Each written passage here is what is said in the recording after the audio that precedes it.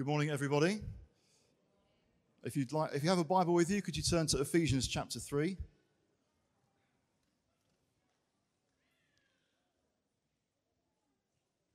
If you're here for the first time, you've joined us at a point where we are just beginning to embark on a new series when we gather like this, where we work through what's called the Apostles' Creed. So before we look in particular at Ephesians chapter 3, I'll read through the entire creed, which will come up on the screens, and then show you which part we're going to home in on today. So this ancient declaration of the Christian faith says, I believe in God, the Father Almighty, creator of heaven and earth. I believe in Jesus Christ, his only Son, our Lord, who was conceived by the Holy Spirit, born of the Virgin Mary, suffered under Pontius Pilate, was crucified, died, and was buried. He descended to the dead. On the third day, he rose again. He ascended into heaven. He is seated at the right hand of the Father, and he will come again to judge the living and the dead. I believe in the Holy Spirit, the Holy Catholic Church, the communion of saints, the forgiveness of sins, the resurrection of the body, and the life everlasting. Amen. Don't know if you've ever been in one of those situations where you've needed to ask for directions, and someone has said those super encouraging words, or if I was trying to get there, I wouldn't start from here. Or maybe you've been in that situation where someone's asked you for directions and you thought, wow, you're so off track, I'm not sure where to start. But I'll give it a go, and the chances are you'll need to ask for directions again before you reach there. It's fascinating, it's important, it's good to set off from a helpful starting point. That's what this creed does. There's a temptation now, and perhaps increasingly, that when we think about the things that are important, that we might start with ourselves. We might start with our own experience. We might just start with our desires. We might start with what needs to be done. We might start with the action. What should the Christian life look like? What should we be doing? And as we saw last week, the Apostles' Creed doesn't start there. It starts with these words, I believe. That's where it starts. It starts in a place of faith. And it doesn't start then with things about us that we believe in. It's not I believe in kind of what's inside of me. It's I believe in God. The creed starts there because the Bible starts there, the very first words of the Bible. In the beginning, God. Show us an excellent place to start. So the creed starts with the Lord, with God. You'll note that as it goes through, it will follow that pattern of the Trinity. I believe in God the Father. Then later on, I believe in Jesus Christ. Later on still, I believe in the Holy Spirit. And it's the first of those that we're going to look at today. The truth that God is the Father. A revelation that becomes clear through so many different passages in the Bible. We could go to so many different places. We could look into the Old Testament of God speaking to his people Israel, addressing them as his son. We could look at Psalms where God is likened to a compassionate father who remembers that his children are made out of dust. We could look at what Jesus said and taught about how he is the way, the truth, and the life. No one comes to the Father except through me, Jesus taught. When the disciples asked Jesus, teach us how to pray, Jesus says, well, when you pray, pray this, Our Father in heaven, hallowed be your name. Paul isn't the only apostle or writer of the New Testament who begins a letter, praise be to the God and Father of our Lord Jesus Christ. And if we're considering for the church, what is our mission? What does a risen, ascended Jesus call us to do, like those first disciples, to whom he would say, go into all the world, making disciples, baptizing them in the name of the Father and of the Son and of the Holy Spirit. So there's no getting away from it. And I would just love us to turn, if you haven't done already, to Ephesians chapter 3. Just going to look at a couple of verses and go through them phrase by phrase to see, well, what do we learn from this about getting to know God the Father? And what difference does that make for our lives? So in Ephesians chapter 3, we're just going to look at verse 14 and 15, whilst kind of dotting around in other scriptures as well. Paul writes, "For this reason, I kneel before the Father, from whom every family in heaven and on earth derives its name." If you want to find out what he prayed when he got onto his knees, you can just keep reading in that passage and elsewhere in Ephesians 2. But just looking there, we're going to see, I'm just going to look at 3 aspects of God's fatherhood. What is God like? Who is this heavenly Father? Well, firstly, he is active. He is an active Father. Just those words, "for this reason," beg the question, well, for what reason? Why, Paul, are you getting down on your knees and praying to God the Father? For this reason is summing up the entire book so far. And he started that sentence actually at the beginning of chapter 3. "For this reason, I, Paul, the prisoner of Christ Jesus, for the sake of you Gentiles." And then before he says, "I kneel before the Father," he kind of carries himself away again. He's enthusiastic. He's not just writing as some kind of cold academic exercise. He is living with the realities that he's writing about. And so he's writing things that perhaps he didn't first have in mind, but he's stirred about something and he just wants to get it out and talk to the Ephesian believers about it. So now he's done that. He comes back verses later, "for this reason." And that reason is that God himself is a God who takes the initiative. God is a Father who is on a mission. He is positively about something. He is not lazily nor silently minding his own business only to be disturbed by Paul, maybe other believers, demanding that he gets involved with his ideas. I wonder if you have an image in mind. This is one that springs to mind for me. I think my images reflect my generation. So the guy behind the broadsheet newspaper, let's just imagine that he is someone's father. I understand this doesn't happen anymore, okay? But sometimes there might be people who are prone just to get behind these things instead. They're not quite as big, but they can be even more distracting. So the weekend comes along, and perhaps you could identify, some of you anyway, of a certain age, this is what you might see of a father. Kind of, give me my own space. I'm doing my own thing. Don't bother me now. And maybe you're going to work out ways of kind of getting his attention. That's not what's happening here with Paul. It's because God Almighty is on a mission to save, to build his church, and to draw people into his eternal family. Because of God being on a mission, that's why Paul is praying. That's why Paul is writing the letter. That's why Paul is traveling to different places. That's why Paul wants to talk about Jesus. That's why Paul's going to lay his life down for something that really matters. Why? Because God is about something, and God wants to draw us into it. So God is not sat behind some cosmic newspaper. It's more akin to a father figure who's running like a family business and wants to draw his children into it as a delight. So I was intrigued just to hear earlier this week a story from his own childhood that Will shared. And he spoke about how his dad would come along to the football pitch and watch the match that he was playing in. And I asked for Will's permission to share this again today. And he just shared how, at the end of the match, his dad would come to him and say, "Oh, it's a shame the match finished 1-1.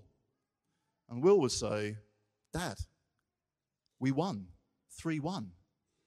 So why is it? Is this a case of just a dad being like unconcerned, really not particularly interested in what his lad's up to?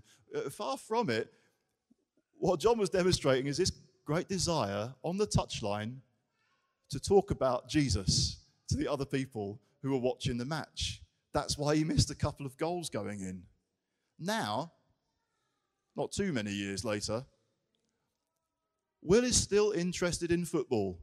And if you want to join his team, I'm pretty sure he'd be interested in having a chat with you. But what is Will also interested in? Sharing his faith in Jesus with others who might just happen to be on the touchline. Whose footsteps is he following in? His dad showed him something, modeled something, and it's his enthusiasm to get involved. God is about something, enthusiastically wanting people to be saved, and he's looking to involve us in what he is doing. Let's just look at how Jesus reveals the heart of God, the activity of his Father. We could look at John chapter 5, at a point where Jesus is defending himself against his critics. In John 5, verse 17, in his defense, Jesus said to them, "My Father is always at his work to this very day, and I too am working." For this reason, they tried all the more to kill him. Not only was he breaking the Sabbath, he was even calling God his own Father, making himself equal with God. Jesus gave them this answer: "Very truly, I tell you, the Son can do nothing by himself. He can do only what he sees his Father doing, because whatever the Father does, the Son also does." We have a Father who loves his Son and is eager to show what he is doing, and he's active. It's not Jesus coming and saying, well, the Father would be here, but he's too busy and distracted watching his favorite box set, so he couldn't make it. So I've come on his behalf to do what he should be doing. No, it's a real partnership of love where God the Father is taking the initiative. So for us to say, I believe in God the Father, means knowing and enthusing about the fact that God the Father is up to something. To say I believe in God the Father means I believe I'm going to discover purpose for my life and purpose for us together as we get to know him better. I wonder, how would you counsel a friend? How would you defend the Christian faith to someone who's skeptical if they say, well, if there is a God, why doesn't he do something? Why isn't he more active? Why isn't it more obvious? And at that point, the nervous Christian can say, oh yeah, I know, I see what you mean, yeah, if only God were up to something. If only God were about some big plan to bless the whole world. Yeah, I feel your pain. Let's pray. Oh God, I pray that you'd reveal to me and my friend that you're not really just lazily behind the newspaper. But it's kind of a prayer that might be laced, or a piece of advice that might be just laced in uncertainty or even unbelief. Today we might conclude the meeting with that phrase that someone once said to Jesus, I do believe, help me in my unbelief. I do believe that there is a wonderful, heavenly, active Father who is on a mission to bless and make new the whole world. And he's drawing people into it. A God with a heart for millions and millions of people to know him for eternity. And that God would help us come to the point of not just nervously commiserating with the friend who thinks if only God would do something, but that we might be the friend who would say, I know it's hard in that area. Look at all that God has done. For hundreds, for thousands of years, for all eternity. And that God is powerfully at work for you who believe. So he is an active Father. And as we go back to Ephesians chapter 3, what else do we see in just the next phrase that I've already referred to, really, which can sound out of place for us? For this reason, I kneel, or I bow. You know, Paul could just have written, as indeed he does in numerous other places, for this reason I pray, because that's what he's doing. That's the activity. So why does he say, I kneel? Well, probably because at various points, when he spoke to his heavenly Father, he got down on his knees. Kneeling for us could seem way out of place. So I was thinking about this week, because the church I grew up in, up until about the age of 15, was called St. Philip and St. James. They couldn't quite choose which saint they wanted to go for, so we had two. And that got shortened by those in the know. So we were a church that was just referred to as Pip and Jim's. And I loved that church. I learnt a lot. And the building was not brand new, but it was probably built in the 1960s or maybe 70s. And we had pews. Those pews were wooden, not quite the old-fashioned type that we might be familiar with. And as a young boy, I'd be sat on the pew, and I'd look in front, at the back of the pew in front of me, and there was this little hook, and on the hook was a quite substantial cushion. And for me, these cushions, they just got in the way. They weren't as attractive as the ones that might be up on the screen, just quite ordinary. And I thought, just thinking about it now, I thought, well, that means that when this building was built and fitted out, there would be some committee that was getting together, thinking, well, how, there are certain things that are essential for us to have in this building to be the kind of community of faith that we want to be. So we're going to spend some money on cushions. And the point of those cushions was to take them off the hook at your liberty. We were never told you had to. And put the cushion on the floor so that when it came to pray, we could comfortably get down on our knees. What that church did is probably what lots of churches have done in the past 30, 40 years, is replace the pews with more comfortable, cushioned seating, other than you hardcore folk who prefer the balcony, rocking it. Isn't that a fascinating transition? Like nowadays, we think we want your bottom to be comfortable. Back in those days, the church would be thinking, we want your knees to be comfortable. Hard seat, cushion on the floor, but now we've got cushions on the seat and nothing for you to kneel on. Behind that is an expectation. Of course, when we pray, and it can just seem so old-fashioned, you might see it in a film or some representation, someone probably of a certain generation saying their prayers before they go to bed, gets down on their knees. And we all recognize that's probably, it's just a throwback to some ancient time that doesn't really apply anymore. Well, Paul, the apostle, gets on his knees to pray. Maybe not every time. Elsewhere, he can speak of wanting men to stand and raise holy hands. I think about church life maybe 30, 40 years ago, and you go into a church meeting, and maybe you would be the strange person who would stand out like a sore thumb, because during worship, you'd stand and raise a hand.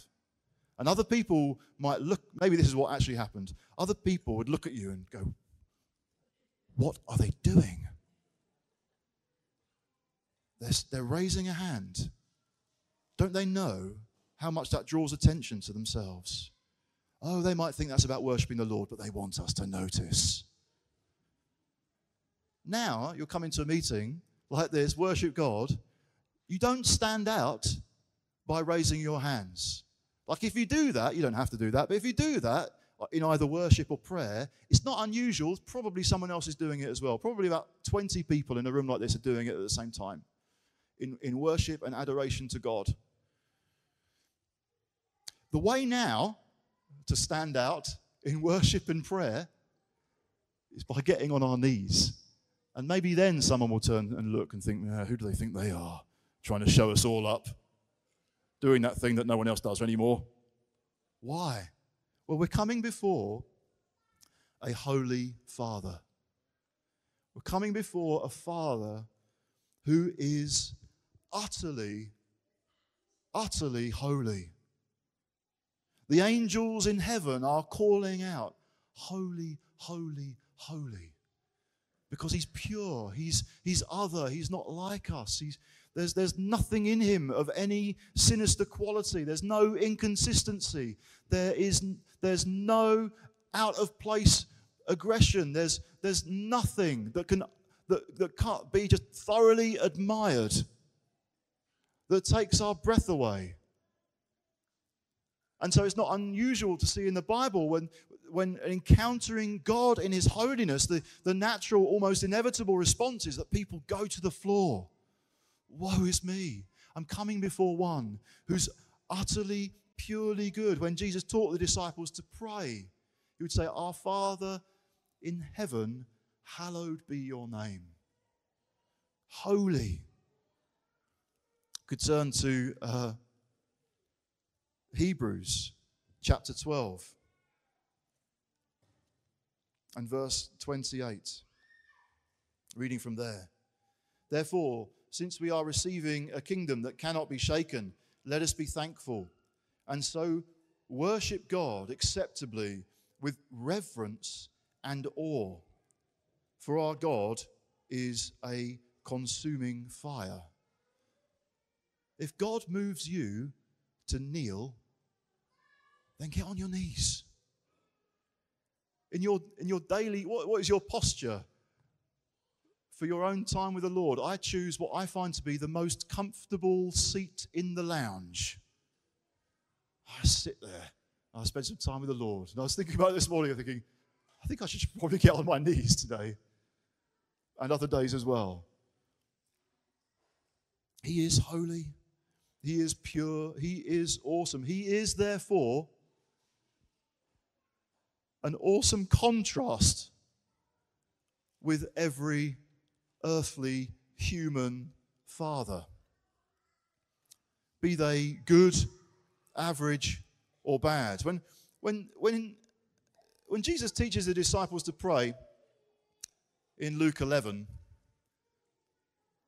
he poses them this question in Luke 11, verse 11. Which of you fathers, if your son asks for a fish, will give him a snake instead? Or if he asks for an egg, will give him a scorpion? If you then, though you are evil, know how to give good gifts to your children, how much more will your Father in heaven give the Holy Spirit to those who ask him? There's an acknowledgement there. Note that Jesus didn't say, if you then, though some of you are evil, know how to give good gifts to your children. There's an acknowledgement. We all fall short. Every human father falls short. There's something similar, again, we could look at in Hebrews chapter 12 again.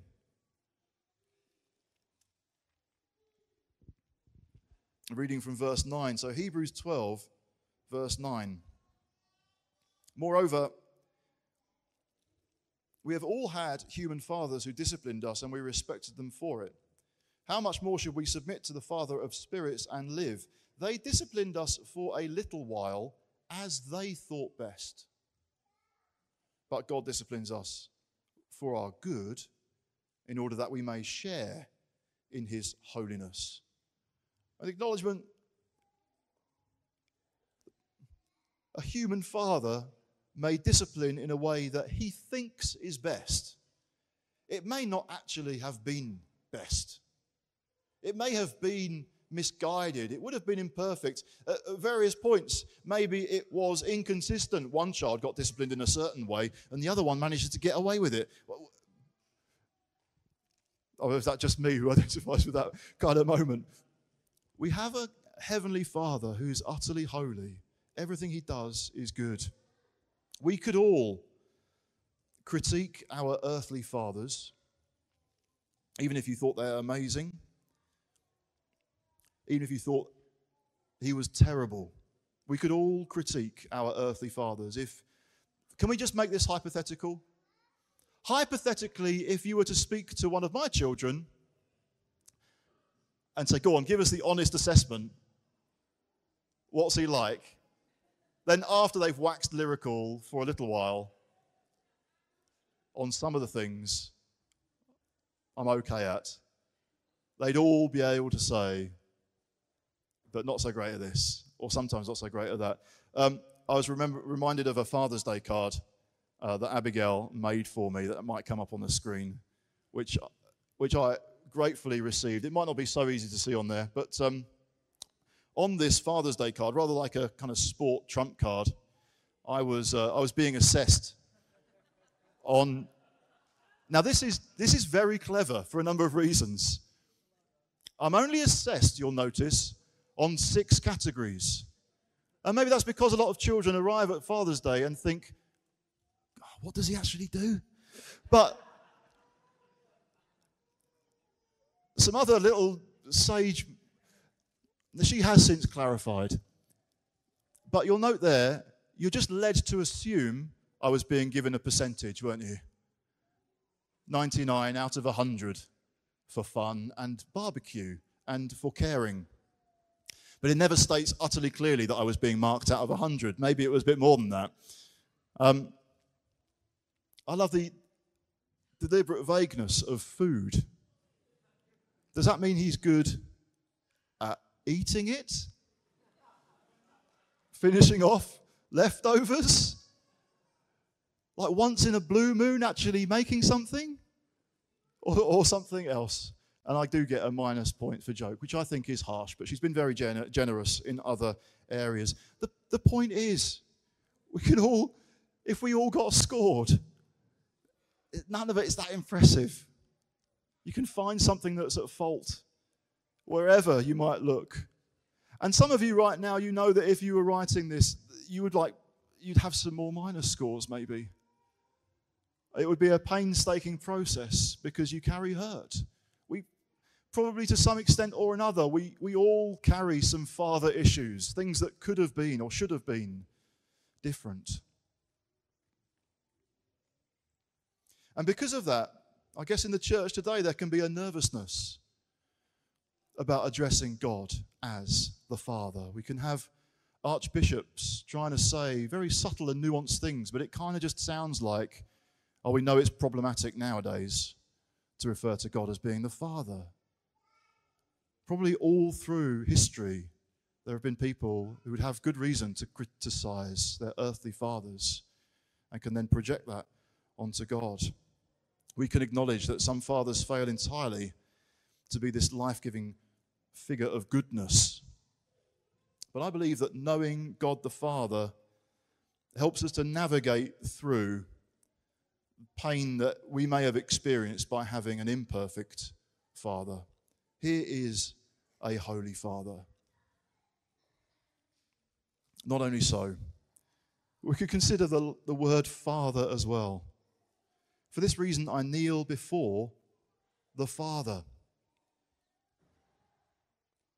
God has chosen to reveal himself as the Father.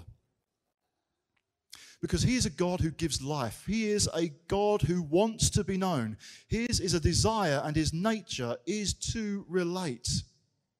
We could look at what God the Father was doing before creation. Look at what Jesus says in John's Gospel. Again, this time in chapter 17.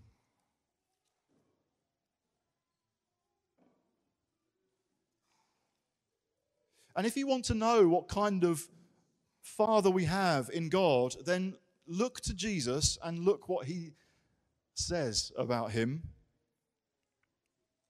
and what that reveals.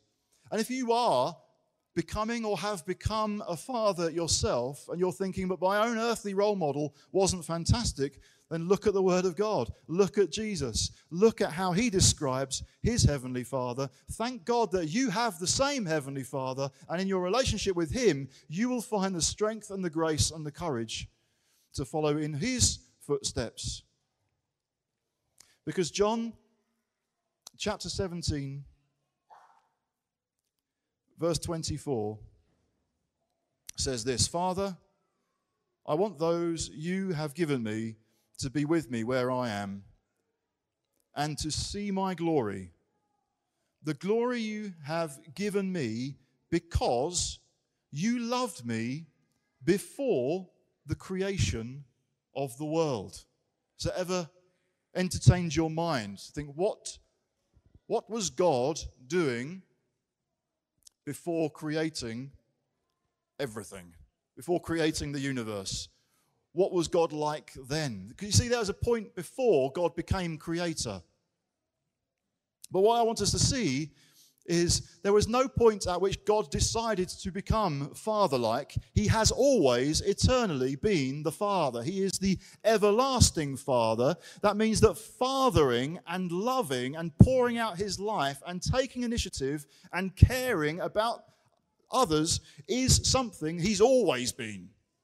We could think of God as like holding a hand, a deck of cards, and thinking, all right, well, in this situation, which card shall I play? Oh, today, and for this person, shall I be the King of Hearts? Shall I lay down my love? Should I be loving in this situation? And sometimes just informally and flippantly, we can kind of speak in these strange words as though love is something that God opts into. Today will he be the King of Hearts, or might he be the King of Clubs? As though he has to make this choice. No, he is always the active Father, the Holy Father, and the loving Father. I love this quote from a guy called Michael Reeves. He wrote, "Since God is, before all things, a Father, all his ways are beautifully fatherly. It is not that God does being Father as a day job, only to kick back in the evening as plain old God. It is not that he has a nice blob of fatherly icing on top. He is Father all the way down. Thus, all that he does as Father. That is who he is. A God, he is light, utter, pure, radiant, good, holiness. He is always that. He doesn't opt into that. He doesn't play it every now and again. He's not playing a game with you. He's always the Holy Father. He is always love. It is who he is in every aspect. A God of love. A God who is always determined to give life. And so he would speak to the eternal Son, become incarnate on the occasion of Jesus' baptism, and he would say, "This is my Son, whom I love. With him I am well pleased." And the wonder of the gospel is that this God, this Father, has known and designed a way from before the creation of the world to bring you and me, countless of millions of people, into that love. That's why it's so important that we understand what Paul will write about being in Christ. You come into this eternal, never-ending pleasure of God.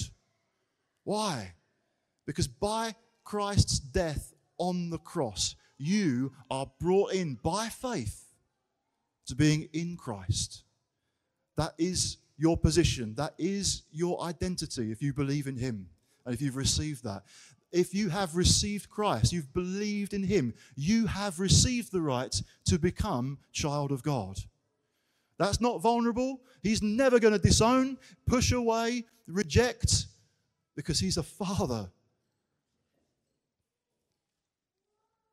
Because he wanted to include us in that love, he created and sent his Son to take our place, that all our sin that held us on the outside be utterly dealt with.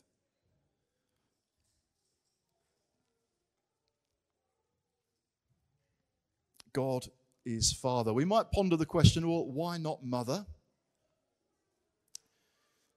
Scripture does reveal motherly qualities about God.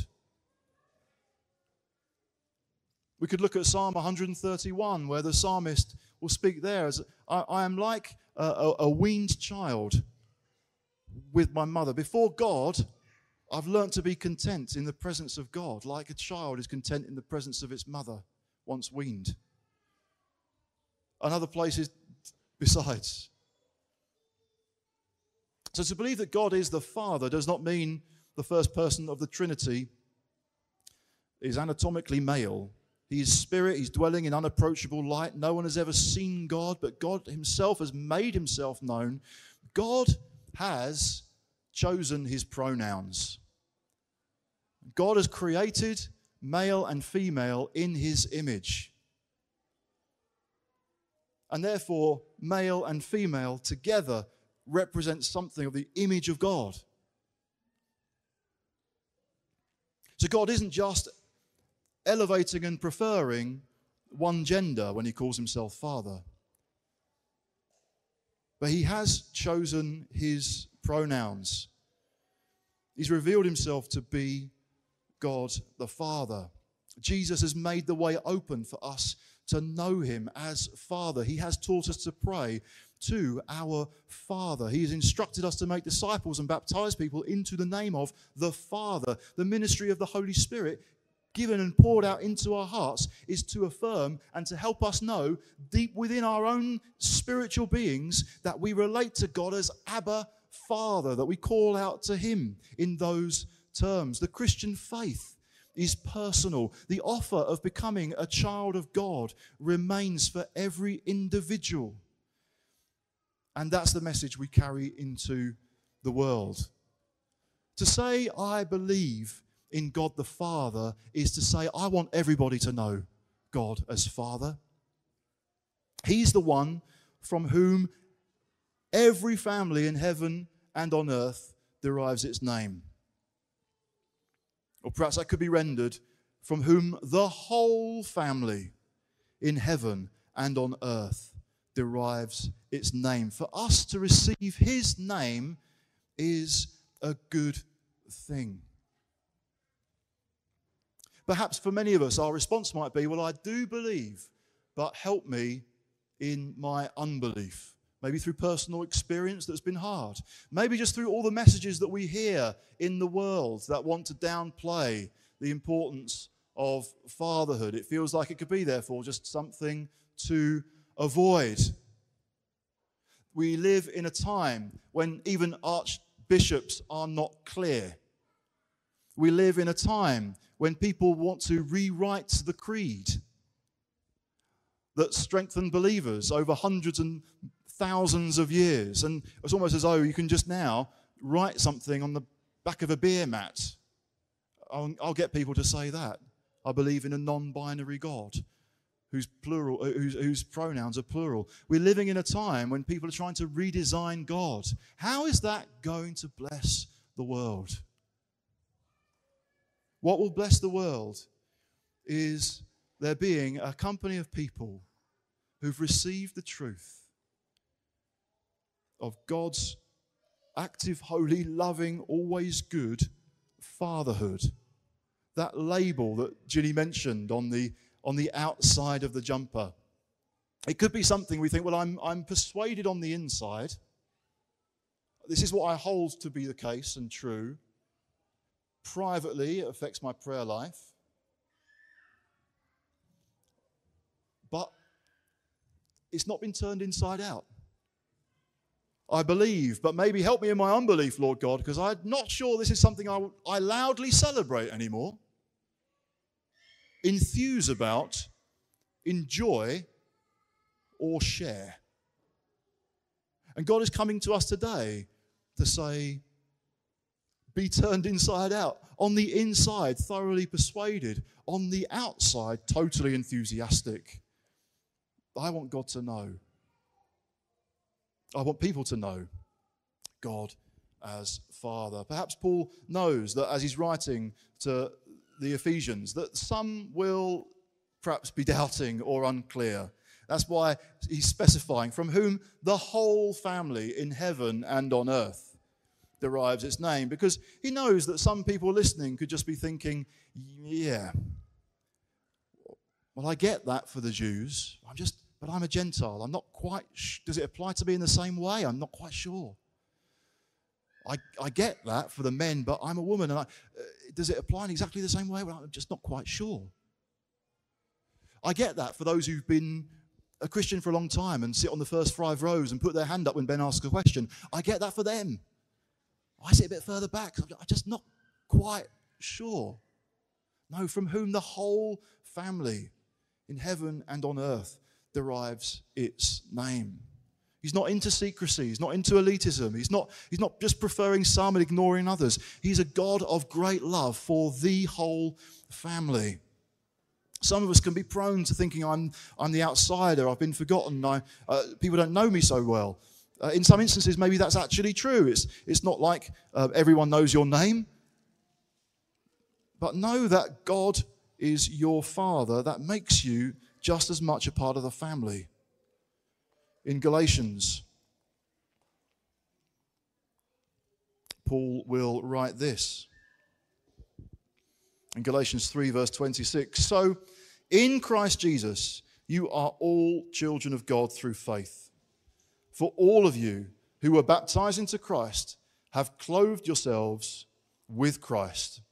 There is neither Jew nor Gentile, neither slave nor free, nor is there male and female, for you are all one in Christ Jesus. If you belong to Christ, then you are Abraham's seed and heirs according to the promise.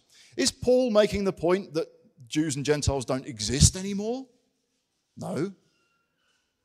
Of course they do. But he was saying, insofar as coming into the family of God, it makes no difference. Paul's not saying there's neither male nor female anymore. Of course there is, though our world is getting confused about it. He's saying to become a child of God and be in the family of God, there's no distinction. Men and women together receiving salvation, all one in Christ Jesus. Let's be freshly persuaded today, I pray. I pray that the eyes of our hearts would be enlightened afresh. The chances are for many of us, this is familiar. I'm not telling you something new.